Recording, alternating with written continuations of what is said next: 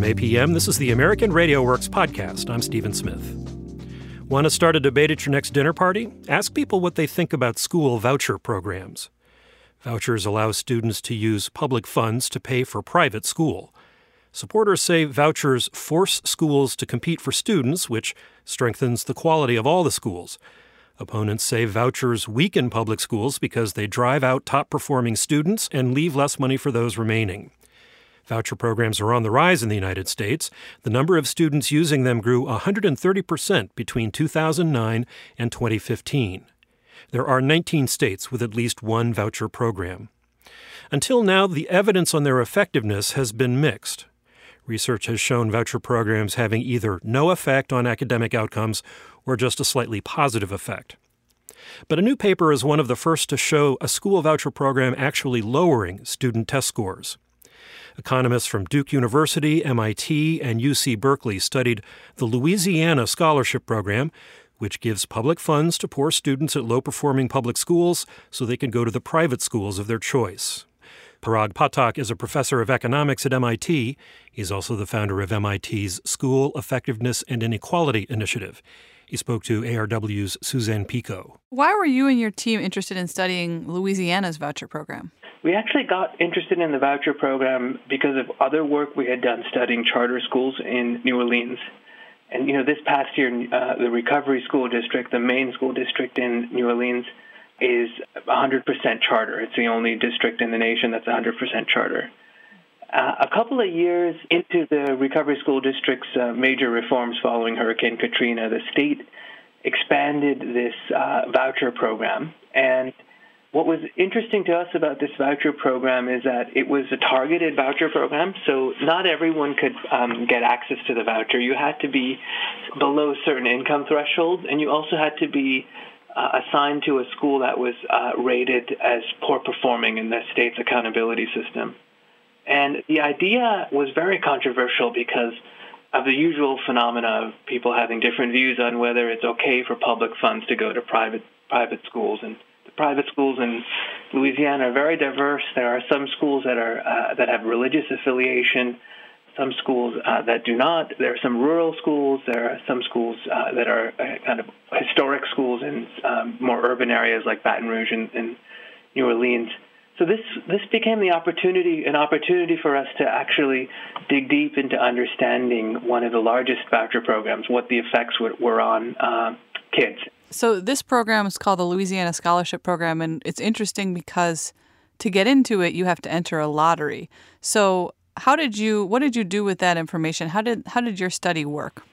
Oh, sure. What they actually run is more appropriately described as a match. And so in a lot of our work, we've studied matching systems where people not only can apply to one place, but they can apply to more than one place, and they submit a ranking. So you say, my first choice is school A, and my second choice is school B.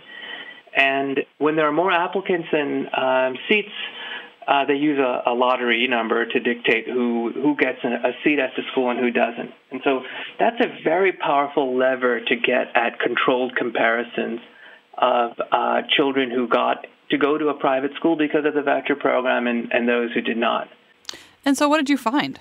Well, what we found was pretty surprising to me. We looked at the first year of the program, and we were able to track children in grades 3 through 8 and look at their performance on state standardized assessments. Now, what we found is that the effect of winning a voucher seat was to reduce your achievement across a variety of outcomes. Maybe the simplest way to describe this is to look at what the state has defined as a passing score versus a failing score on the standardized assessment. And what we found is, for mathematics, the effect of winning the lottery is to reduce your likelihood of passing. Actually, you're 50% more likely to get a failing score when you win the lottery. And how about reading in social studies and science? Yeah, so our math effects are the most negative. We also find negative effects roughly about half the magnitude for science and about 3/4 of the magnitude for social studies. So both are very negative. English language arts is our most fragile result, so that is negative, but it is estimated with more noise than these other three outcomes. So this is a very surprising result. Most people think these are kids who are getting the chance, the opportunity to go to a private school, and there's a perception that private equals high quality. What do you make of what you found? Yeah, I think this is surprising for one reason is exactly what you mentioned, that private schools have a lot more autonomy than public schools. So some feel that, and there's actually some literature suggesting that Catholic schools are more effective, especially in urban areas. Another reason this is surprising and also intriguing, I think, is these are schools that families are actively choosing to go to. So they are saying, I'd rather go to this school. In fact, every school that we can study must be oversubscribed. So there are more kids who want to go to these schools than seats. Yet we see this pretty sharp reduction in student achievement. So that either means that families are actually not that concerned about this reduction in achievement. Maybe they don't care for these standardized tests, and these schools are providing other benefits that we can't measure through a standardized test. Or it suggests maybe they weren't aware of the negative effects when they made their decision to apply. And that's a really central question at the heart of the debates on school choice. Just how much faith do we have in the ability for parents to act like consumers in the marketplace in different school choice systems? There's been a lot of discussion of this study by school choice advocates and opponents. What are people speculating about the reasons for this negative effect? So there's been a number of reactions. So many people are interested in saying why. And in terms of the types of data we have, we really can't say too much about the why without going into the schools and understanding their practices and also being able to look more than 1 year out. Some of the things people have said were motivated by some descriptive evidence that we do have in our project. So one thing that's interesting about the set of schools that are voucher schools in Louisiana is that they look a little bit different than typical private schools in Louisiana in one dimension that really stands out. So if you look at the enrollment growth of voucher private schools versus schools that are not in the voucher program, the schools that are voucher schools are experiencing large declines in enrollment prior to the voucher program, whereas the schools that did not participate have stable enrollment. And so one thing that I've seen people react to is, well, the way this program was designed encouraged schools that struggle to enroll children to participate rather than the schools that were not struggling to enroll children. So this doesn't necessarily mean all private schools are bad, but it may be that the way the system was set up encouraged the participation of schools that were not the best private schools. So that's one thing I've seen discussed about our study. What range of types of private schools did you see signing up to be in the program? I mean, what rules do they have to follow to get the voucher money? And why would a super high quality private school that's getting tons of, private money be incentivized to sign up for this Louisiana Scholarship Program?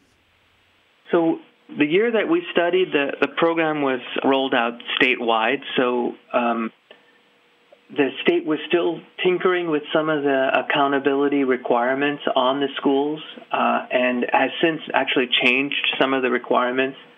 To its credit, when this system was established, they actually require that all pupils take a standardized test who are at the school. And so that, is critical for us to be able to measure this program. So without that kind of feature, there would have been no way to know what was happening to these children in terms of student achievement. I've seen some discussion saying that the reporting requirements of schools was a major deterrent for some schools to participate. I've also seen people argue the other side, saying, well, if we're taking public money and letting private schools have access to public dollars, we have to hold them accountable, and any voucher system should have the types of reporting requirements that Louisiana had. Now, you studied the effects after the first year of the program. Do you plan to go back, or do you want to go back and do long-term follow-up? Oh, we would love to do that. I think that would be really exciting. I think we could learn a lot more about this program. I think our study would be more valuable if we were able to do that. we've been trying to encourage the state to allow us to do that, and we're still working on that. Is there some takeaway for voucher programs nationwide? That's a difficult question. What we like to do, I direct a lab here at MIT called the School Effectiveness and Inequality Initiative.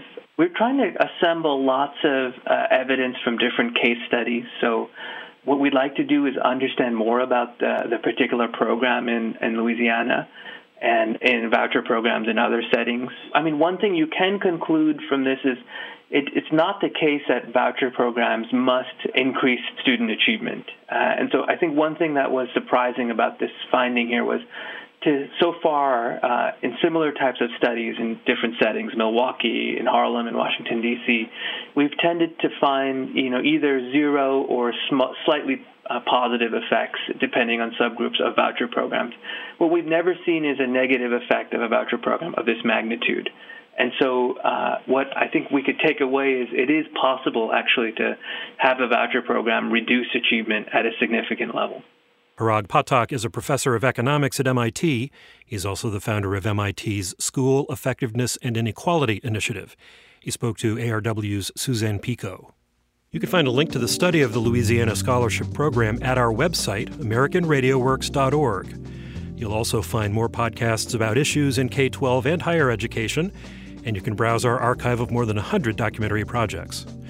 Also, we'd be very happy to hear what this podcast made you think about, whether you'll share it with anybody else, and did it change your thinking about school choice? Let us know at AmericanRadioWorks.org. Click on the About page and scroll down to Share Your Impact Story. We're on Facebook at American.RadioWorks and on Twitter at AMRadioWorks. Support for American Radio Works comes from Lumina Foundation, the Spencer Foundation, and the Corporation for Public Broadcasting. I'm Stephen Smith. Thanks for listening. This is APM.